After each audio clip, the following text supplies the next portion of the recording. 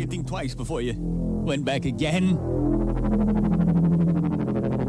To this day, I'm not free from the voices. The voices that keep me up at night.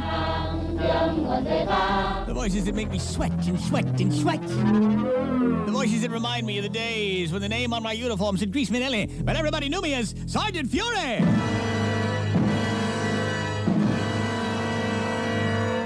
Quang Tree, 1967.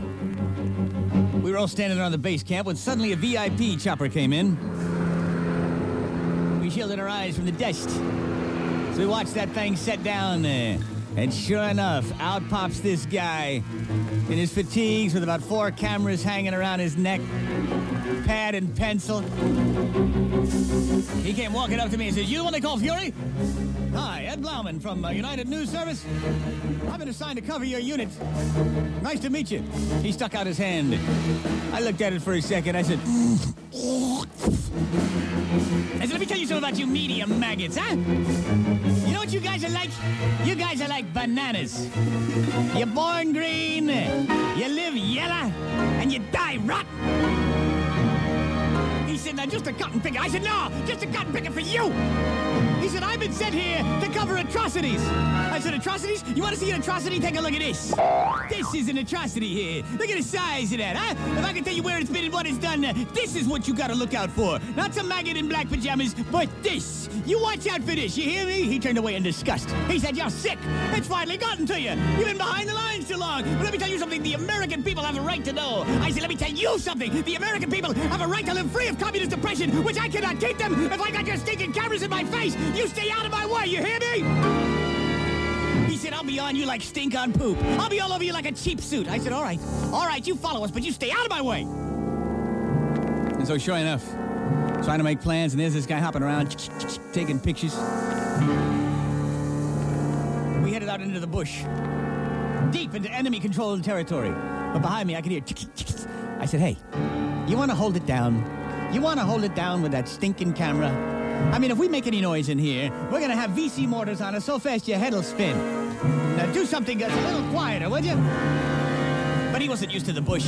He didn't know how to move silently. There we were, stopping for a water break, when suddenly I see him start to sneeze. I said, No, don't sneeze. No, don't sneeze. Don't sneeze here. Don't make any noise. Stop. My God. Incoming!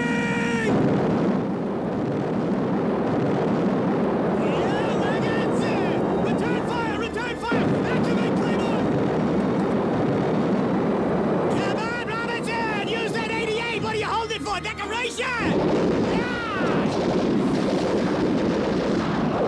A veritable hail of lead! Meanwhile, that reporter was on his knees.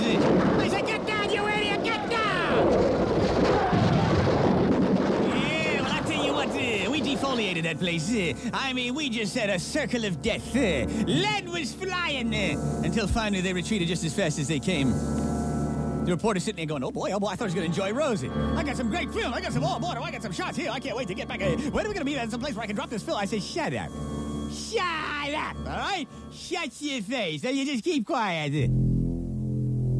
He came up to me later on. He said, "Sergeant?" I said, "What is it?" He said, "I notice all you guys have nicknames sewn on your shirts. So you got Fury on there, and Wisniewski, everybody calls Ski, that's on his shirt. Kalachecki, he's great with a bayonet, they call him the Blade, you got that sewn on his shirt. Fibish is the guy that sets up your claymores, everybody calls him Blaster, and that's sewn on his shirt. Can I have a nickname sewn on my shirt?" I said, "Sure," and I grabbed the shirt from that correspondent. The coolie laborer came up and said, "Oh, what name should I sew on shirt?" I said, "Scumbag," and I threw it to him. He said, "Now, just a cotton-picking minute here. Just a cotton-picking minute. What do I have to do? What do I have to do? I'm suffering the same kind of fire that you are. I don't even have a rifle to fire back. I'm taking pictures on my knees while you guys are crawling on the ground. What do I have to do to be accepted by you?" Just then, a VC who had stayed behind lobbed a grenade at our feet. I heard it go clunk, clunk, clunk, clunk. I looked at it. The correspondent looked at it. The correspondent threw his body on it and...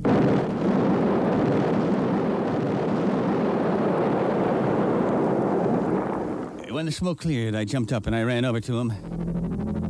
I could see he was mortally wounded. But there was a look of pride in his eyes. He said, Did I save you guys? I looked at him, and right before he died, I said, no. As a matter of fact, you didn't have to do it. We all made it to our foxholes before it went off.